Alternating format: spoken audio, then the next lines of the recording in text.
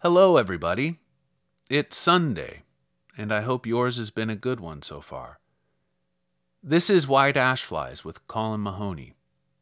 Thank you so much for tuning in today for two poems by William Butler Yeats: The Collarbone of a Hare and An Irish Airman Foresees His Death, both published in his great collection, The Wild Swans at Coole, in 1919.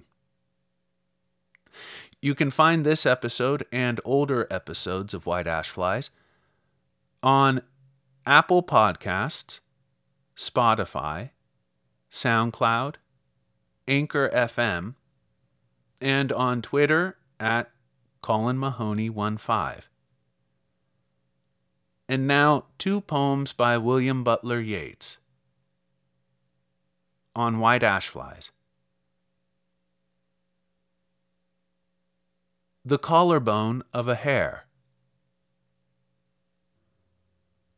Would I could cast a sail on the water, where many a king has gone and many a king's daughter, and alight at the comely trees and the lawn, the playing upon pipes and the dancing, and learn that the best thing is to change my loves while dancing, and pay but a kiss for a kiss.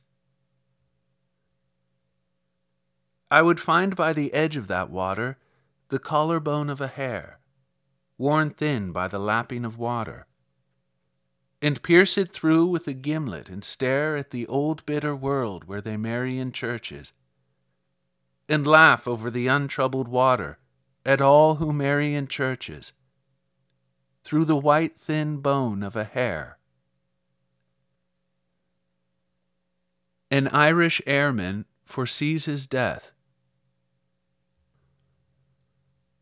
I know that I shall meet my fate somewhere among the clouds above. Those that I fight I do not hate, those that I guard I do not love. My country is Kiltartan Cross, my countrymen Kiltartans poor. No likely end could bring them loss or leave them happier than before.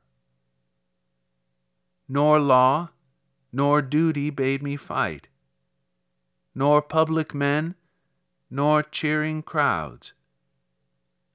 A lonely impulse of delight drove to this tumult in the clouds.